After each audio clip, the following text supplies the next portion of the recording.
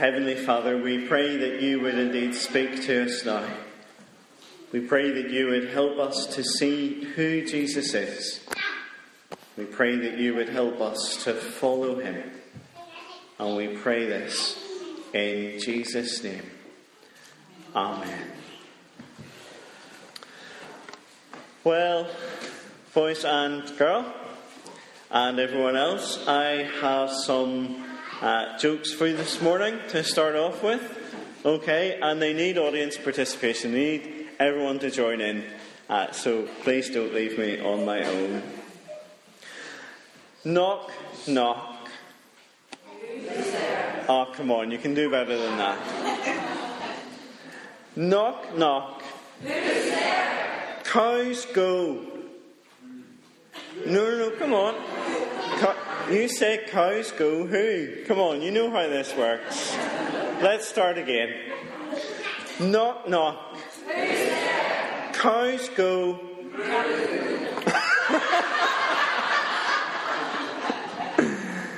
Okay, just so everyone knows how a knock, knock joke works. I say knock, knock, you say who's there. I say something, you repeat it and say who, and then I give the punchline. Okay? Okay? Now we know how that works. We'll try it again. Knock, knock. Cows go. No. Cows go moo. Sorry, that was ruined. Sorry. Next one. This might be better. Knock, knock. Who's there? Little old lady.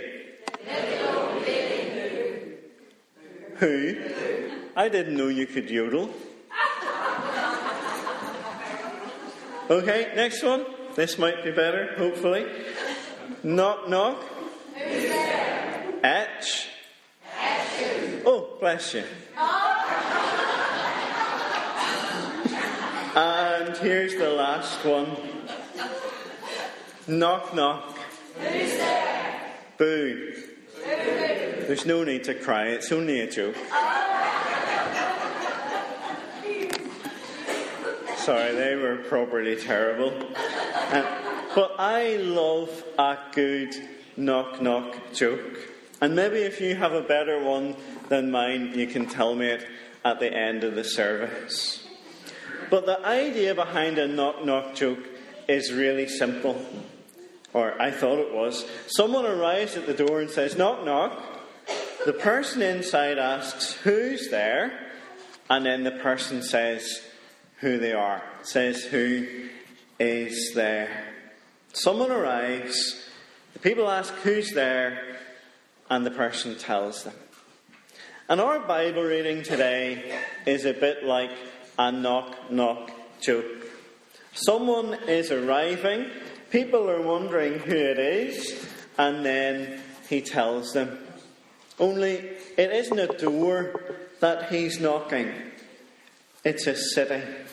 The city of Jerusalem. And we need to ask the question, who's there?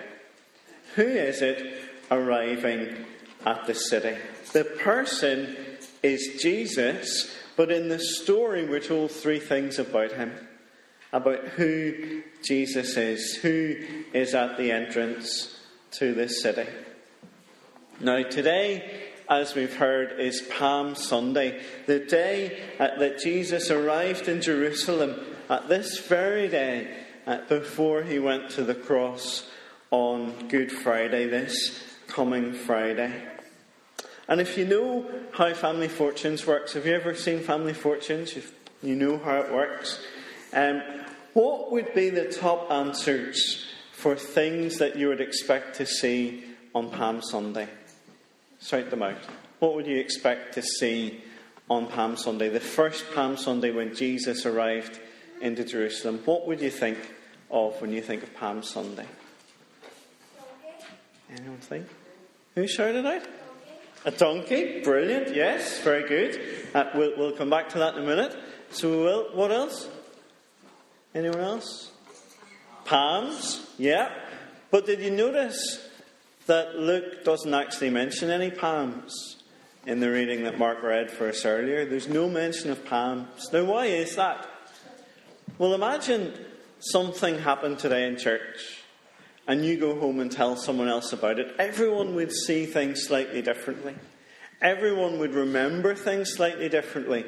So John talks about the palm branches, the palm leaves that people waved and people put on the ground. But Luke doesn't mention it because the people who told him what happened didn't tell him about that. But you mentioned the donkey. Absolutely spot on. And we're told that when Jesus comes near those two villages, Bethphage and Bethany, he sends two disciples to go and bring a donkey to him. We'll see why in a little moment. But for now, look at what they're told to say whenever they're untying the donkey. You see that in verse 31? Jesus says, if anyone asks you, why are you untying it? Tell him the Lord needs it. Jesus is, first of all, the Lord. He's the one in charge. He's the ruler of the universe. He is Lord of all. And yet, he needs a donkey. So when the donkey is brought to him, and sorry we weren't able to get a donkey this morning. Imagine having a donkey in church. Wouldn't that be something? Wouldn't it? We'd need to make sure the carpet was well covered. So we would. But whenever the donkey is brought to Jesus, Jesus gets on it. And some people put their coats on the donkey for him to sit on. And other people put their coats on the road for the donkey to walk over. It's a bit like if the Queen was coming somewhere, you'd put out a red carpet for the Queen so that she didn't have to walk on the road. And so they move along the road. Jesus is on the donkey until they come to the Mount of Olives. And just as the hill goes downwards and the city of Jerusalem is in front of them, the disciples began joyfully to praise God in loud voices for all the miracles they had seen. Over the past few years, we've worked our way through Luke's Gospel. We've seen blind people given their sight. We've seen lame people being able to walk. We've seen deaf people being able to hear. We've seen dead people given back their life. And the disciples sing and shout. And look at what they say in verse 38. They say, "Blessed is the King who comes in the name of the Lord." They're answering the knock-knock question by saying that Jesus is the King who comes in the name of the Lord, who comes sent by God on God's behalf. That's why Jesus is riding on the donkey. He's acting out the promise of Zechariah 9, at which we opened our service with. He was saying that he is the true King, that he is coming in peace. Now, some in the crowd didn't like what the disciples were saying. They thought that the disciples were wrong to call Jesus a king. They didn't see Jesus as Lord or King. They just saw him as teacher. Verse 39. They say, "Teacher, rebuke your disciples." Tell your class to be quiet.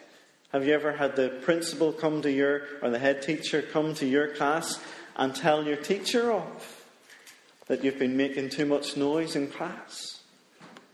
Be quiet. Do something less noisy. Tell them to stop saying these silly things. But do you see what Jesus says?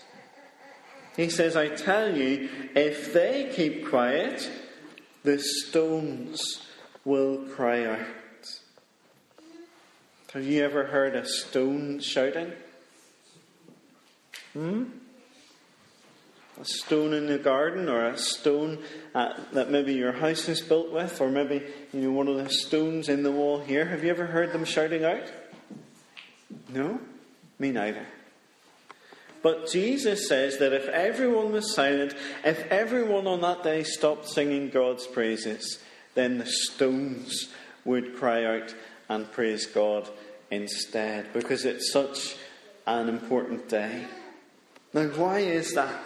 Why would the stones cry out? Remember what we've seen so far. Jesus is the Lord. Jesus is the King. But Jesus is more than both of these. Now imagine you were there on that day, and the crowds are shouting their praises, and Jesus is on the donkey, and he's coming into the city, and everyone is shouting. It would be a bit like a football match that your team is winning, like Mark the other night when Liverpool beat Man United on aggregate and went through. I'm sure there was some shouting in your house, was there? Yeah. Not so much in my dad's house, I have to say. But, so imagine that kind of victory, that cheering and shouting. But imagine that the camera focuses in on Jesus.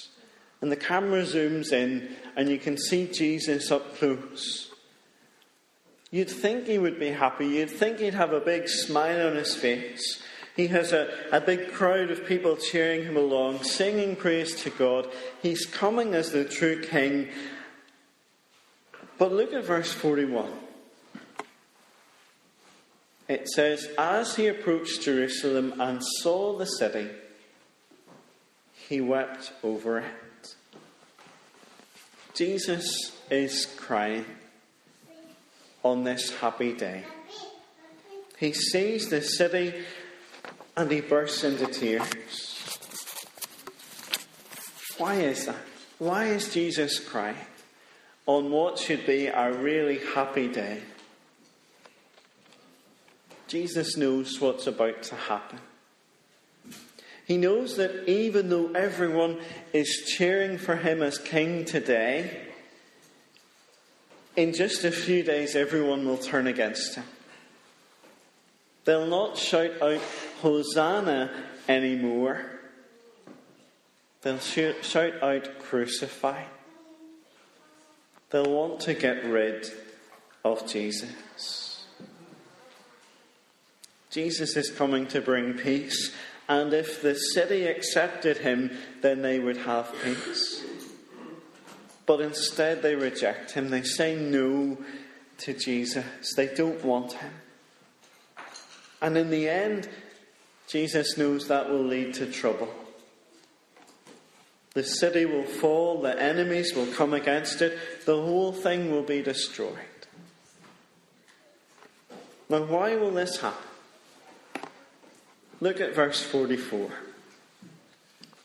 They will not leave one stone on another, because you did not recognize the time of God's coming to you. Do you see what Jesus is saying here? He has said that he is the Lord, that he is the King, but now Jesus is saying that he is God. Jesus isn't just a teacher, as the Pharisees thought. Jesus isn't just a good man, as some people think. Knock, knock. Who's there? Jesus. Jesus the Lord. Jesus the King. But Jesus who is God. And Jesus knocked on the door of Jerusalem, but they didn't want him. They put him to death. They got rid of him. They didn't want to let him in. And Jesus comes to us as well. To this church. To our homes. To us as individuals.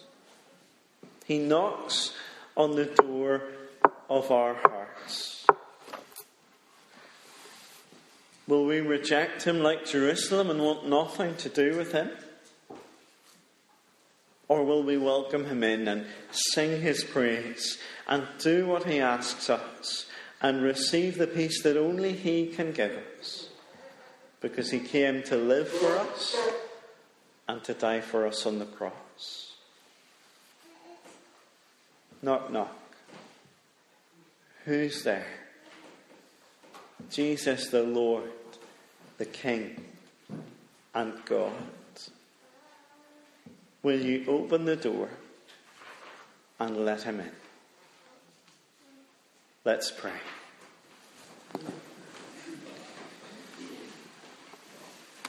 Heavenly Father, we thank you for Jesus. We thank you that he came to this world to be our Saviour. We thank you that he comes to each one of us and knocks on the door of our hearts. We pray that you would help us to receive him as our King, to follow him as our Lord, and to worship him as our God. We pray this in his precious name. Amen.